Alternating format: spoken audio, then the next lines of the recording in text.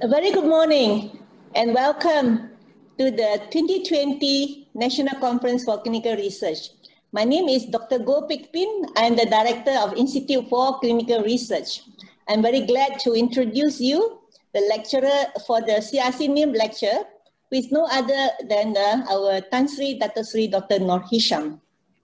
Tan Sri DG has been our Director General of Health for the last from 2013. He is also a senior consultant surgeon in breast and endocrine surgery.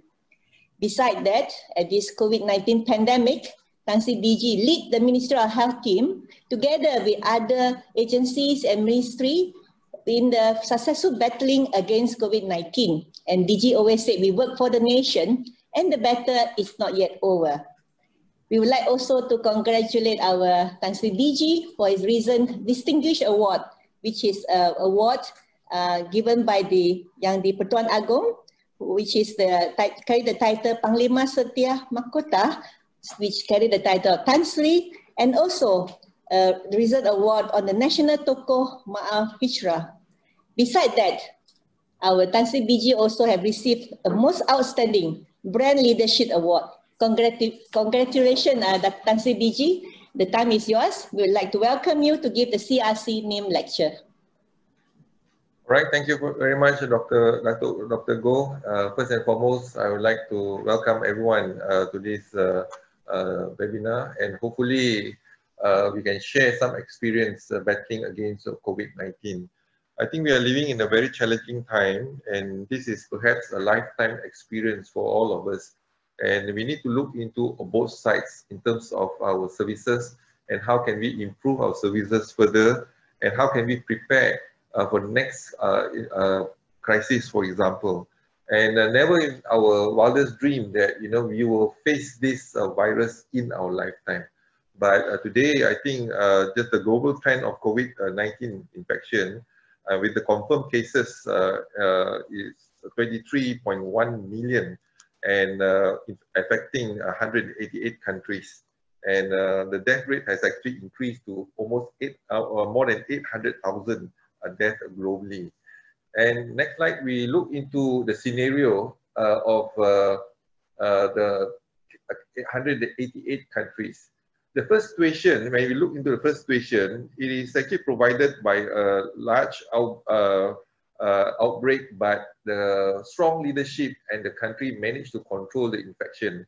And this is obviously the best we can see, whereby first situation is the countries were able to prepare well, respond well, and you can see the good outcome. Now, we in Malaysia, perhaps we are in the second situation, and we have a surge of cases from March 31st until the peak in 16 or mid-April. And we did certain, we won certain battle, for example, battle of the battle of the MCO, battle of the CMCO, and now we are at the phase of RMCO. But the war is not been won yet. And this is where I think we managed to control, flatten the curve and control the cases. We still see cases every day, double digit, lower double digit, and even single digit. We hope that the next couple of weeks we can control it better. And the third situation, we have seen this now, and we must learn from this from other countries like Australia, New Zealand, lately Korea. And I've been informed in Korea, for example, the second wave they are seeing, yesterday they have 397 cases. They have 2,600 cases within 10 days now.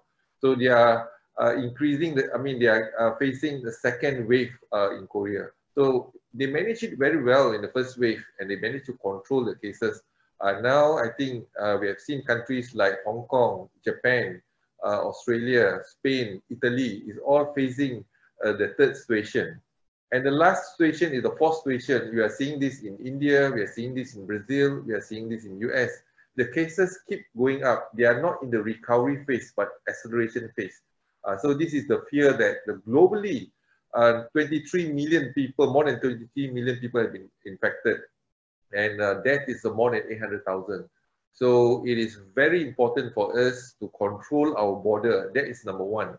Second is that the local transmission. So we need to prepare ourselves for the worst and then hope for the best to control this infection. I think the war is not over yet, although we have won some battle, but the war is not over yet. Next. Now, you look into the distribution of the COVID-19 detected in Malaysia. We were in the peak at the mid-April. That's where I think we managed to convince the Prime Minister to implement the MCO. And this is not easy for a Prime Minister to implement because you know, the cost of implementation of MCO is about 2 to 2.4 billion ringgit a day. So, but we have managed to implement the MCO 1, 2, 3, and 4 every 2 weeks instead of making an announcement 6 weeks or 8 weeks. But this is a mind conditioning of the public to accept every 2 weeks and then they move on to every 2 weeks. So MCO 1, MCO 2, the intention was to flatten the curve. And we can see when we reach MCO 3, we managed to, we already almost managed to flatten the curve and in the recovery phase. Then we move on to MCO 4 for a very short period of time. And because of the cost, then we have to change our strategy to CMCO. CMCO is to allow the economic sector to function back and resume operation, but follow the SOP. And but still, restrictions being given to the social sector, the education sector, and etc. So when during the CMCO, we were in the fasting month and the celebration of Hari Raya, and you can see the two peaks. The two peaks are mainly local cases that is actually from foreign migrants, but in contained environment in the Depo Tahanan immigration, in the immigration confined center, detention center. So during the CMCO, we managed to bring down the cases further, and there was no spike of cases after Hari Raya. That's credit to our team, who is actually looking into all the frontliners and also the police, for example, implementing the roadblocks, interstate travel, etc. So now we are using the whole government and whole society approach. In the past, we have used this Act 342 mainly for in the Ministry of Health, but today we live the day to see, you know, every sector is a health sector, and whereby we work closely with other agencies. We also have authorized other agencies to enforce some of the measures that have been taken. So this is some success story that we have managed to win a few battles, the battle of MCO, the battle of CMCO. Now we are in the, at the phase of RMCO, recovery MCO. And you can see we managed to contain the infection, lower single digit and lower double digit. So over the last 6 weeks, you can see, but initially it's much better. You look into the graph, initially our performance much better. Then, you know, success breeds complacency, and when a lot of people flouting the SOP, then you see cases going up again. And hopefully now we have addressed that. We are bringing down the cases. We started with the R0 of 3.55 before the implementation of MCO, which means one person will infect 3.55 people, and which means 100 people will infect 355 people, and that continued to spread. And we managed to bring down the R0 to 0.33, and that means 0.33, one person will infect 0.33 people. That means if you have 100 people infected, then it comes down to 33 people. And 33 people, you go down, the cases are becoming less and well controlled. And now we are at the R0 of 0.78. This is why we need to, you know, enhance further our action plan to bring down the cases to single digit, for example, if possible. Next. Now, our approach initially, this is a whole government and whole society approach. We started in the Ministry of Health, no doubt about that. We are taking the lead now for the government. And we anticipated this infection in December 2019. Instead, in denial, but what we did is we prepared in terms of, we activated our CPRC, we activated our lab, and then we looked into how can we actually diagnose this virus if we, you know, it's just a matter of time, the virus will reach our shore. So we prepared our lab well, and the moment on the 3rd of January, China released the genomic sequence, our lab using RT-PCRs already ready to do the testing, and then we start training our labs in the public sector and private sector. So that was the first Second is that we look into our surveillance and public health intervention. So we reactivated the CPRC, national and state, and then we revise and train in terms of active case detection. And then we look into the surveillance of the SARI, ID, and pre-operative cases. And we adopted this approach, targeted approach. That we mean, rather than carpet bombing, we look into the locality, if the locality is in high risk, or we look into the groups, high-risk groups, and then and we continue to, although we started with MCO, MCO is important for us. It's only a platform, but not the solution. Meaning in the artificial environment, the MCO is artificial environment, everybody stay at home. Then the public health intervention comes in to do the contact tracing and deploy our staff to act on certain localities and certain high-risk groups. In the MCO, we also have the EMCO, Enhanced Movement Control Order for the high-risk localities and also cluster group. And then the targeted EMCO for the cluster, certain cluster. And these are so small, minor battles that we have actually. Once we come in and lock down in EMCO, we provide the food, there's no movement at all, and we screen everybody in that locality, whether they are local or they are foreigners, and we provide food. EMCO or semi-EMCO or TEMCO, TMCO is basically, we still allow movement in terms of providing, in terms of buying their food and etc. But more importantly, we control the environment if we test everyone. So, and our strategy is that we always use evidence-based, and this evidence continue to evolve over a period of time. That means 6 months. This is a new virus. We do not have knowledge about this virus. Every now and then, every day brings new lesson and knowledge for us to adapt and also to react once we know the behavior of the virus. So we continue to have the treatment protocols, the modeling projection, the health technology assessment in certain innovation, looking into the national mortality review, clinical trials are ongoing after. And more importantly is that when we talk to the public, it's based on facts, not fear. When we talk to the public, it's based on science, not rumors. And it's more important is the unity in terms of the whole government comes together and also the whole society comes together. So risk communication is very important for us to engage with the public and then to explain issues and challenges and also create expectation of the public. And then we deliver beyond that expectation to control the fear. If the public understands the subject matter well, the fear is less.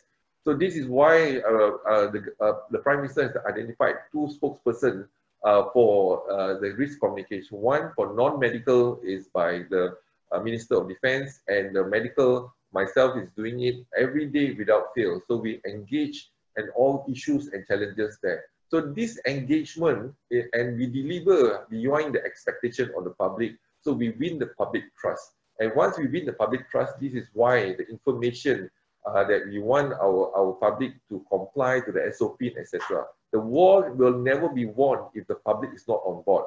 So this is important, and our strategy is protect the vulnerable and make sure that the public is aware and that public empowerment in terms of the implementation. So isolation and our system now, if you have a positive case, for example, although asymptomatic or mild symptom, we will definitely admit to our center, our hospital. And if it's Malaysian returnees coming back from overseas, we make sure that we quarantine them either at home or in a quarantine center. So these are some of the implementation that is actually mainly been done in Malaysia, but not many countries are doing it, which means positive cases in other countries, they are being isolated at home. But here we isolate them in the hospital, make sure that we contain them because the infectivity is very high at that period of time. So we need to contain them. And we identified preparedness apart from public health and the lab. So we upgrade our lab in terms of the reach out in many hospitals and in the States, as well as we look into our facilities to enhance our facilities. Our facilities already congested before COVID, but we created 7 hospitals only for COVID. And then we use the cluster hospital to decant some of the patient or non-COVID patient and lock, stock and barrel the services to the district hospital. So I think this is how we managed to open up a space, and we created our MyIMS temporary hospital within 4 days, for example. That's to cater for our patient. Now we are using Sungai Buloh Hospital, Pusat Kusta Negara, as a quarantine center, and hopefully that we can have enough space to cater for our patient. Next.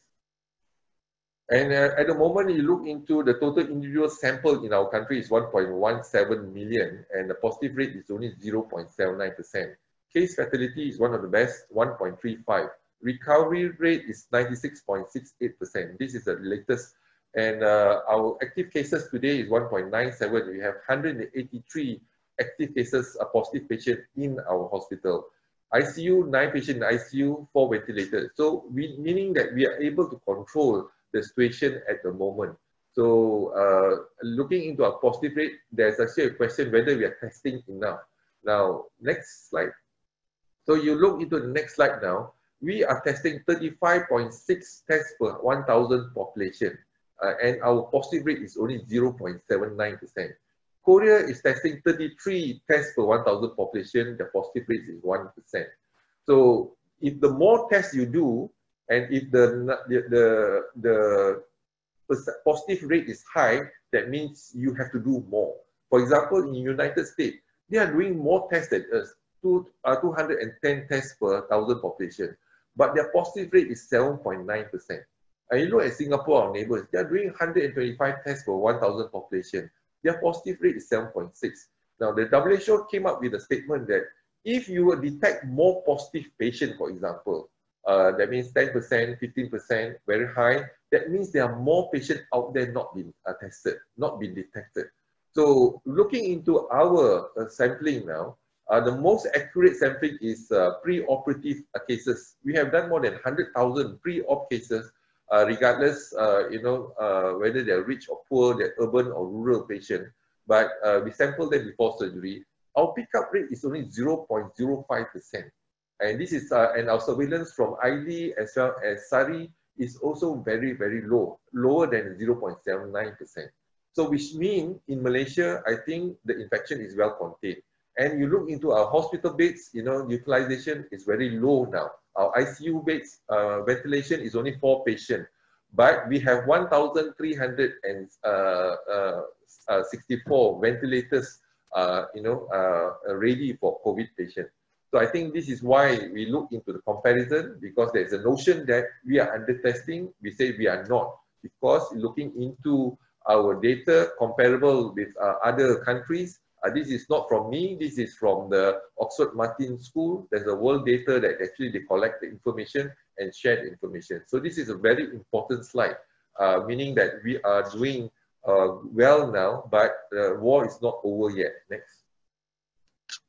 So this 16th March is a historic moment for the public health, whereby the movement control order under the Act 342, that is the Prevention and Control of Infectious Diseases, drafted in 1988. This is where the government has implemented Act 342 for the whole country. And never before seen in the history of Malaysia to use Act 342 for the whole country.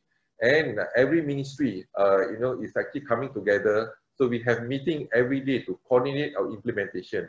So from 8 o'clock to 9 o'clock, we have an internal in the Ministry of Health meeting in terms of looking into issues and challenges from the lab until the hospital. And all issues will be discussed. And then 9 o'clock, I will always be the first presenter in intergovernment meeting, and whereby we coordinate our efforts together. And so then 3 times a week, we have to brief the Prime Minister until 1 o'clock. And then after 1, we have to rush back to crunch the data for the day. Every day we have a press conference then to actually inform the public the latest and current situation. Next. And the joint external evaluation before the COVID, I think there are already a few external evaluation on our public health response, and our public health response is one of the best in Asia.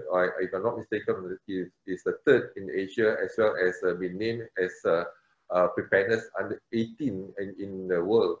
Our experience in the past, for example, handling SARS, handling MERS-CoV and H1N1 have given us the experience and the organization and the setup in CPRC. But that is actually a smaller scale. Now we are looking into a larger upscale of the preparedness, not only involving Ministry of Health, but also involving other ministry and under the National Security Council. Next. So Malaysia Preparedness and Planning began in 2019. You can see our preparedness, the guidelines, and we continue to evolve our guidelines until the 5th edition, because with the current knowledge keep evolving.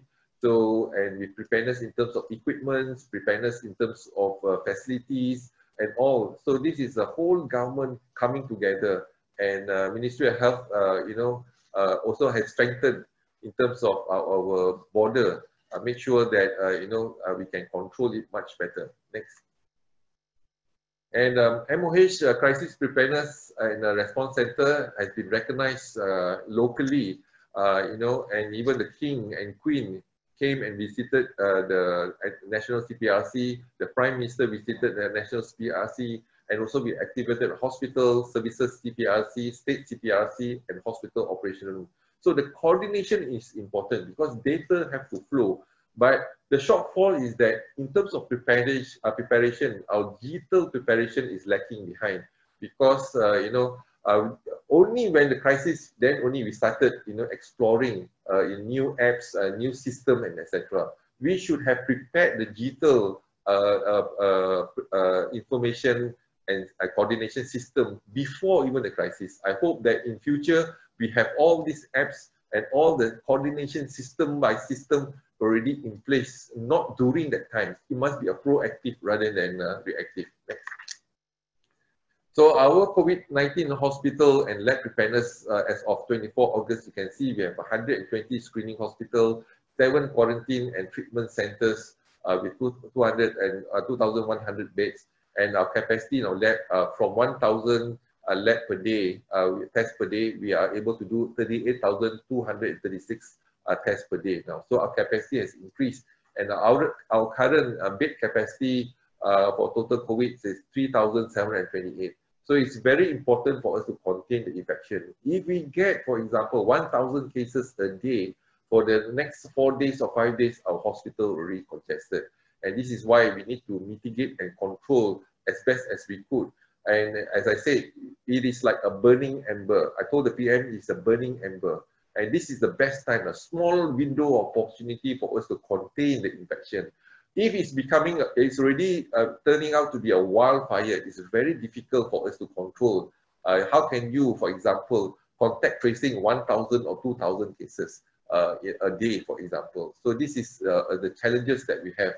So, we took the opportunity and we managed to flatten the curve and control the situation. And we need to maintain that situation. This is the greatest challenge that we have, because the war is not over yet.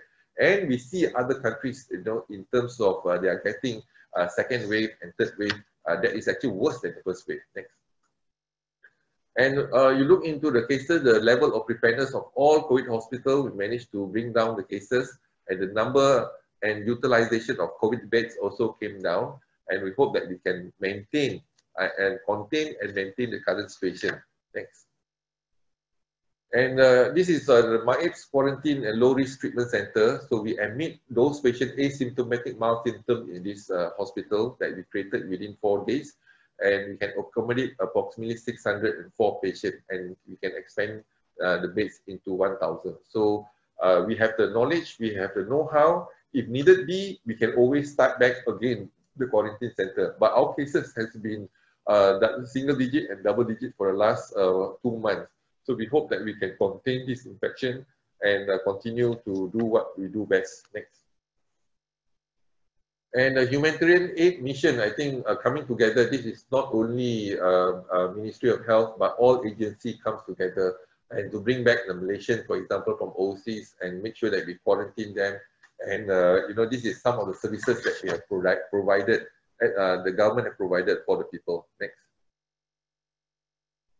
And as I said, we have this MySejahtera. This app was created during the crisis. And we have 8 modules more importantly, the modules help us in terms of protect the confidentiality of our patient. So, you use this barcode, for example, scanning, and if needed be, we can actually break the code and then to identify who came to the restaurant and etc. So to date, 16.7 million users for MySejahtera, and we hope that this software will have other features as well, enhance it from time to time in terms of the assessment of the risk, casual contact, close contact, person under surveillance, person under investigation, and confirmed cases. So this app is very useful, and we hope that all Malaysians will download this app. Next. And the MySejahtera dashboard will give us the indication in terms of the registration and confidentiality. So the information is confidential. It's not owned by the company, but it's owned by the Ministry of Health. This is the apps owned by the Ministry of Health. So confidentiality being assured. Next.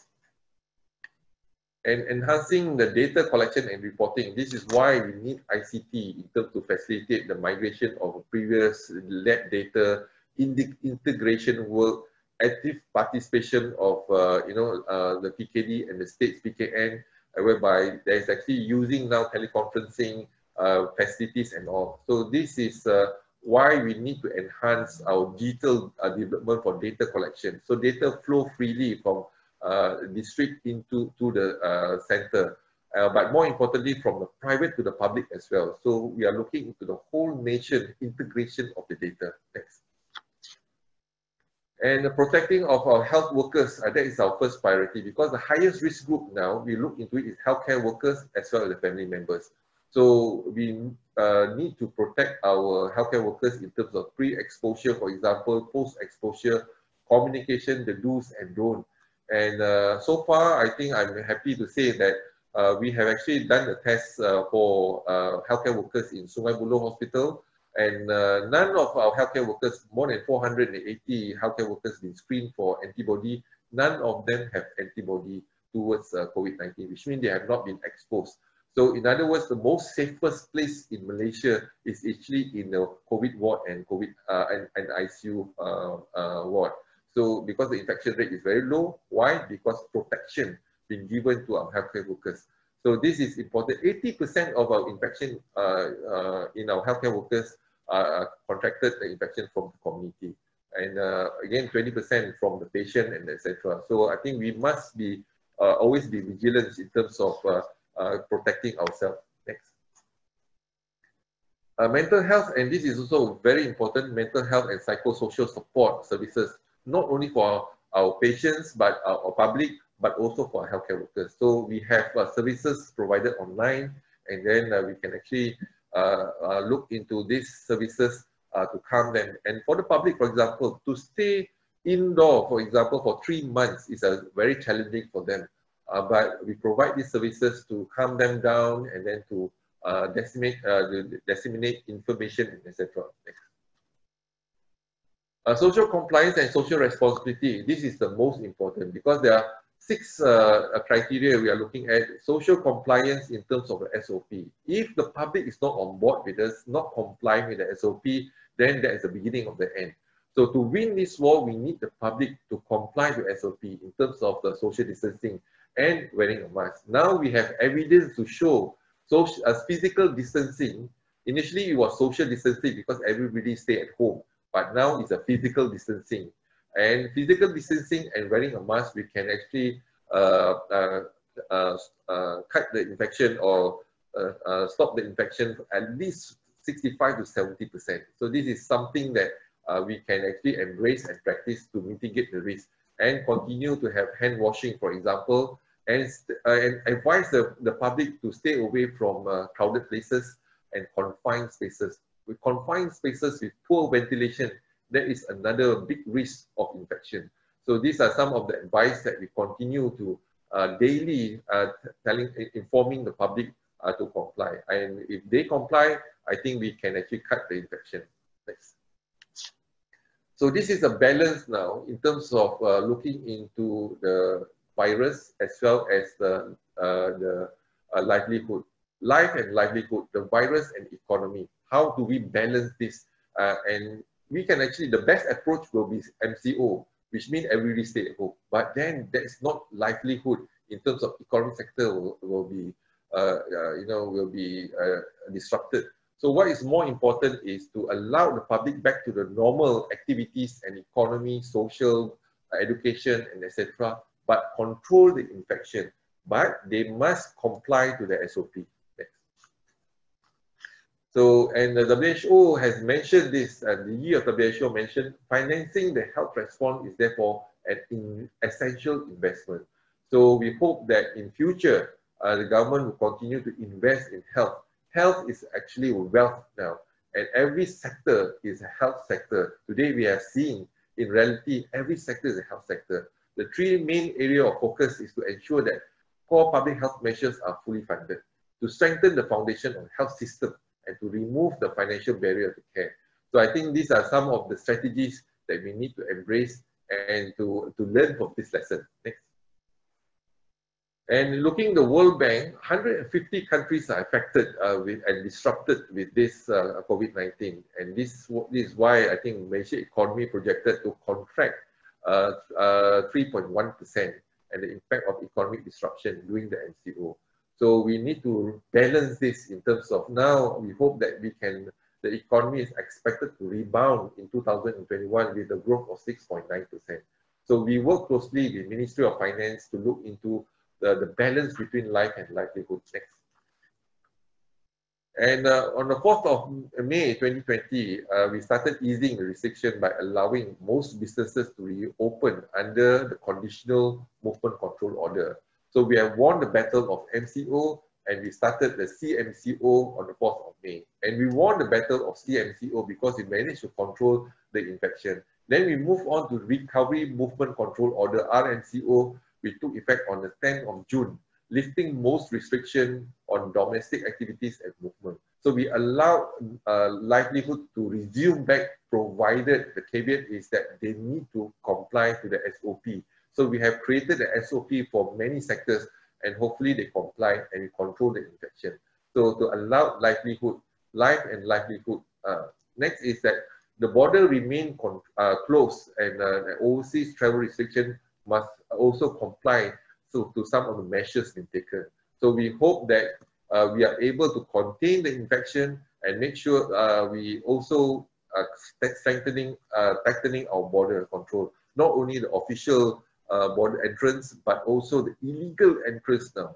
So the police is actually monitoring the situation locally, and the army is actually helping us to tighten our illegal entrance, and the immigration comes along in terms of the legal entrance to our country. Next. So in conclusion, working together to combat the spread of COVID-19, the whole government and the whole society approach is very important, the leadership. So I always emphasize this, the current leadership listens to Ministry of Health and also trust the civil servant. Can you imagine other countries where the leadership is not listening to the technocrats, for example? So we see the outcome from this and continue to strengthen our preparedness and response capacity. So we always look into how we can improve further and collectively make a decision. Enhance late containment phase, maximize suppression of disease transmission, early detection to detect the clusters and also to react fast in terms of trace and track the locality as well as the targeted group. And behavior modification. So we want the public to come on board to have to embrace the new norm. And also we need to revitalize the economy using, for example, teleconferencing, food deliveries, and etc. And continue to strengthen the health system capabilities and the digital readiness. And last but not least is to continue to strengthen the multi-sectoral, regional and international collaboration and coordination in terms of the vaccine research, in terms of our neighbors. How can we have a mutual reciprocal SOP for them to, for our neighbors to come into our countries. So this is something that we need to fight this war together in unity and solidarity, we flatten the curve. So it is important for us now as healthcare workers to continue our effort. The war is not over yet.